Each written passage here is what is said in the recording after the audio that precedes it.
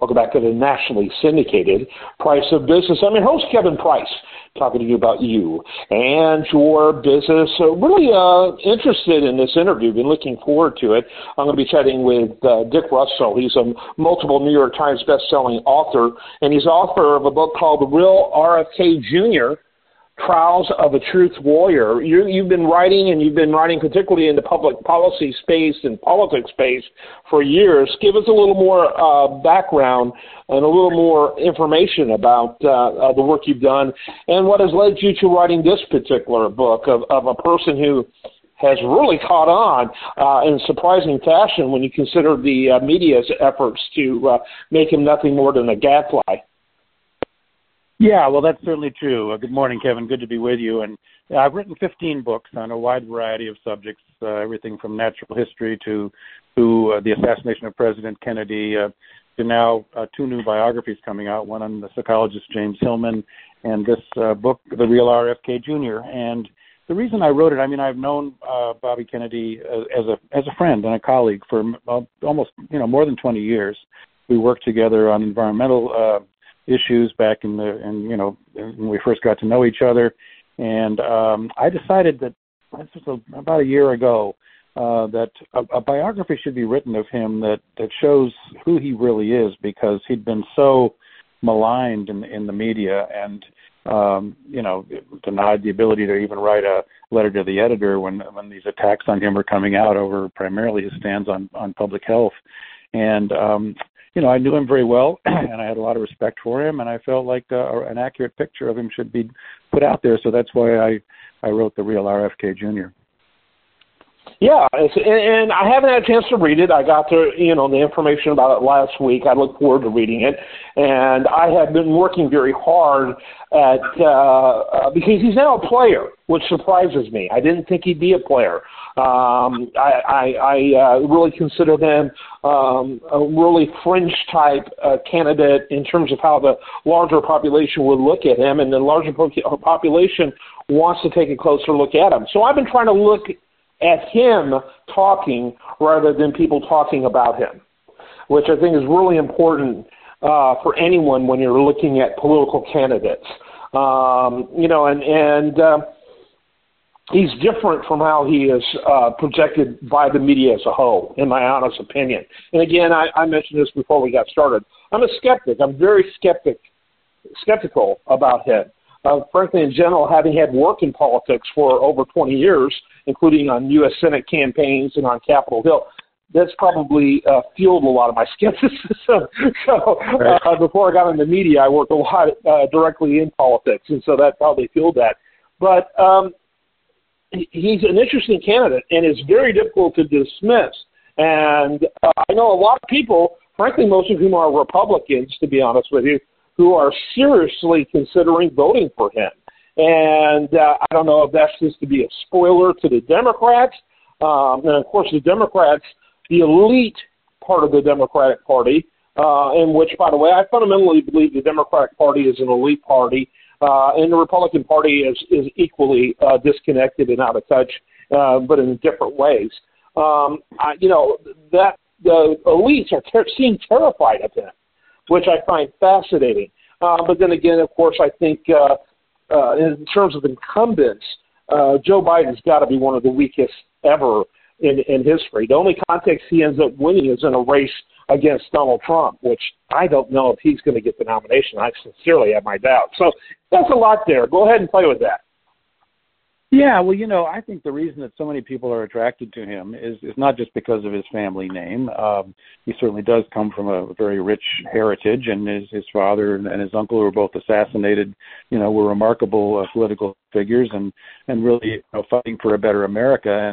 And I think people are responding to Bobby Jr. because he does tell the truth, and he's not politically tied. He's because that's his family, it's traditional, but he's very much opposed to a lot of the policies that are currently in play with the Biden administration. He's come out and talked about the war in Ukraine and the desperate need we should be involved in to settle it, which he thinks he would be able to do. He's talked about the situation at the border, where the drug cartels from Mexico are bringing all these people across. I mean, he's willing to take up issues that most people, most candidates are not. And so I think, people have had it. People are fed up with the two-party system that is just not really responding to what they need and create. We've seen this merger of corporate and state power that's really unprecedented in American history, and 15 new billionaires created, 150 maybe, I forget the exact number, during the pandemic, and at the expense of the middle class, with all these businesses shuttering and that shutting their doors, and those are the kinds of things that he's addressing, and I think what people are responding to.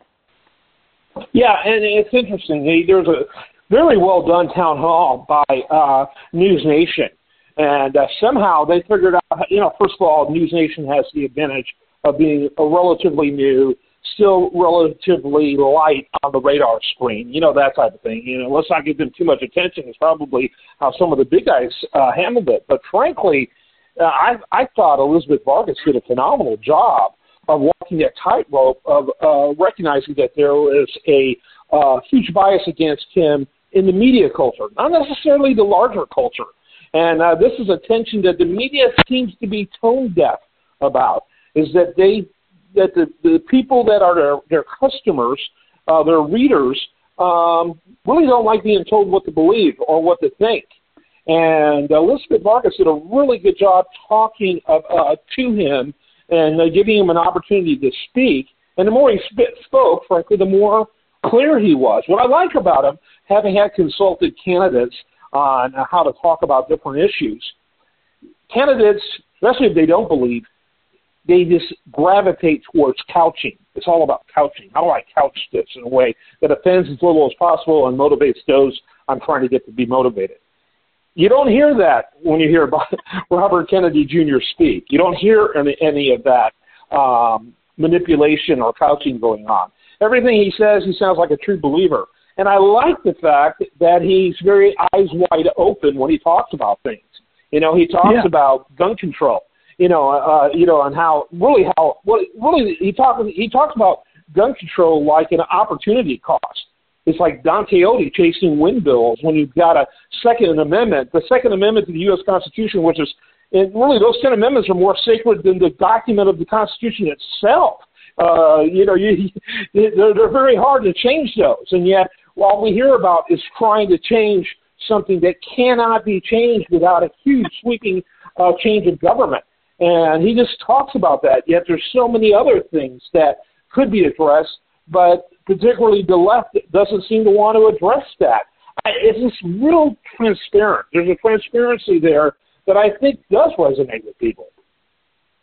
Yeah, I think so too. I mean, I really hope people will buy The Real RFK Jr. because it really covers his not only his career as an environmental advocate, which is amazing, and all the victories he's had, but also where he came from, because, in the sense of he went through so much as a young person. I mean, imagine, his father is killed. He's 15 years old. He takes off and he rides freight trains with bums, for the following summer, and lives with impoverished people in villages in Latin America. I mean, he's somebody who learned, he came from the bottom up. He was addicted for years to drugs, and he ended that in 1983. He's still in AA helping people. I mean, he's been down there, and the media, I mean, I've been appalled at the way the big media that used to lionize him, I mean, he was the darling of the New York Times and the Boston Globe and a lot of the cable shows. And now that, I mean,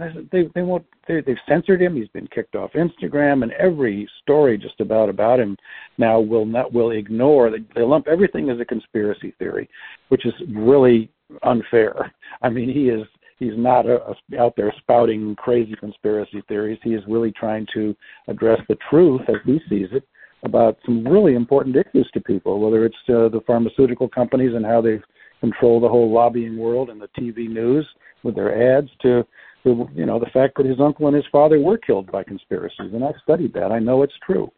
So, and that's what I think is going on. And I really hope that I think people see through it. I mean, his poll numbers are quite favorable, and his favorability rating in one poll by The Economist magazine was even higher than Trump or Biden. So it's going to be an interesting ride. Yeah, and that of course doesn't surprise me because, it's hard to be someone to have a record to run against, than to be someone who wants to run against that record and not have a record, which that is RFK Jr.'s advantage, right? Sure. But yeah, I mean, I look at it. To me, at this early point of the campaign, and he's worth several $100 million. I believe I read $400 million, somewhere in that range. So he has got a lot of financial largesse of his own, which shouldn't surprise anyone. But he's raising money. He isn't pretending to pay this campaign. He's smart enough to know that if he can't raise money, why bother running? That means you're not going to be able to get the support that you need to take it all the way. And so he gets that, and so he's raising money. And he's not raising it from rich people, from what I can tell. I think the average contribution is like $50 or something like that. And that to me is important. That speaks of a popular type support. He's raised, over $10 million. That's the last I heard it, and that was a few weeks ago. And it seems to be continuing to rise every week. And people don't do that just for a name. And if anything, the Kennedy name is a mixed bag at best. It's not pristine by any standard. And so for everyone that loves that name, there's plenty who don't. And so there's something there. I think it's a lot to do with authenticity. I think it has a lot to do with realism. I see Biden, for example, who passed, got this didn't get it passed. He tried to do it by like an autocrat of student loan debt going away. Voila, you're gone. As if in Article 2 of the Constitution gives the president that right. It doesn't. There's this thing in Article 1, Section 1, that requires Congress, to be involved. And so that was like Don Quixote, time wasting for something that wasn't going to last. Same thing with a lot of the Republicans. I think of DeSantis, who, for example, his law against that did get passed against Disney, that targeted Disney in the economic district there, which people think Disney is the only one with that kind of special district. There's thousands of those districts. Disney's is the biggest, but I think there's like 3,000 of those. When the courts look at that, they're going to say you can't do this. You're going to overturn this. Either that, or you do away with all the districts, which is one of the reasons why people businesses move to California as those districts. And so what they end up doing is they waste time. They're like Don Quixotes, and that realism that I hear from RFK is so different from the romanticism of a DeSantis or a Biden. Yeah, exactly.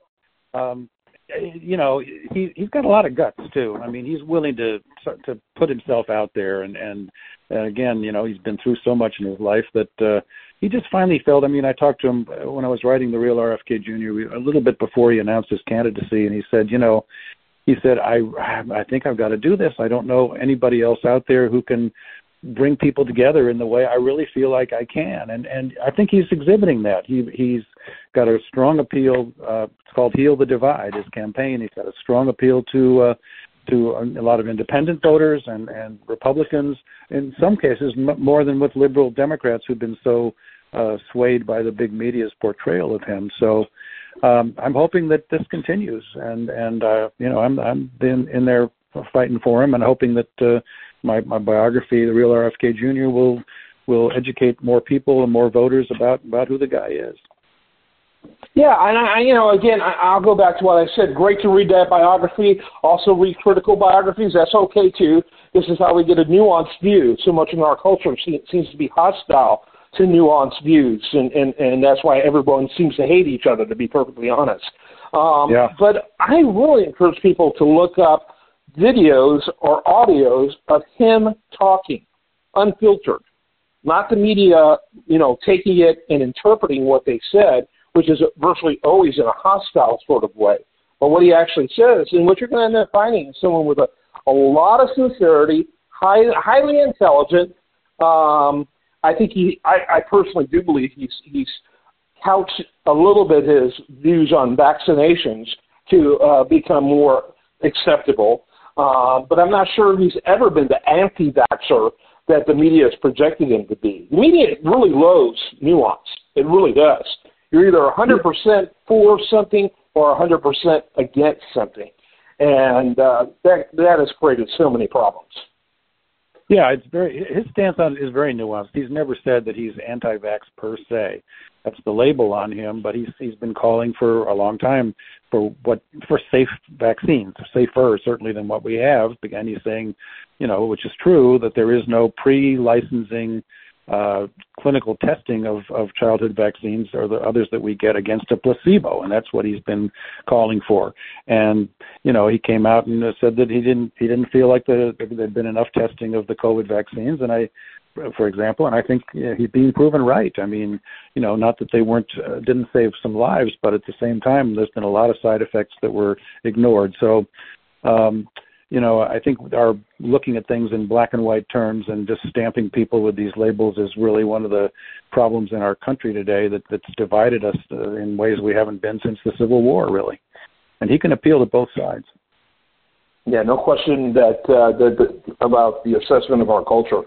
We are like a civil war, and it's really horrific. Dick Russell, he's been my guest today. He's author of the book, Will RFK Jr., Trials of a Truth Warrior. And again, I think it's worth a look. I'm fascinated by how people are going around the so-called gatekeepers of where we're supposed to go politically, a.k.a. the media, and going directly to him. That is one of the power of things like YouTube. But I encourage people to read more about RFK. I remain a skeptic, but I'm an interested skeptic and want to ask more and learn more. And I encourage people to do the exact same thing and get a diversity of opinion. The problem is that you're going to have to work to find a book like Dick Russell's. You're not going to find the bookstores knocking themselves out getting that out there because of the media culture out there. You're going to have to work harder to find a view that has Kennedy as anything other than a gadfly, which is how he's largely treated. But I'm telling you, it's worth the effort. And then when you hear him unfiltered, him talking, really interesting. He has a lot to say. So, Dick, thanks so much for being with us. Kevin, thanks so much for having me. And, of course, the book is available on Amazon if people want to go there and buy it. I hope they do. Yeah, we'll have a link to it at priceofbusiness.com. Thanks for being with us. I am Kevin Price. This is the nationally syndicated Price of Business Show. Stay tuned for more after this.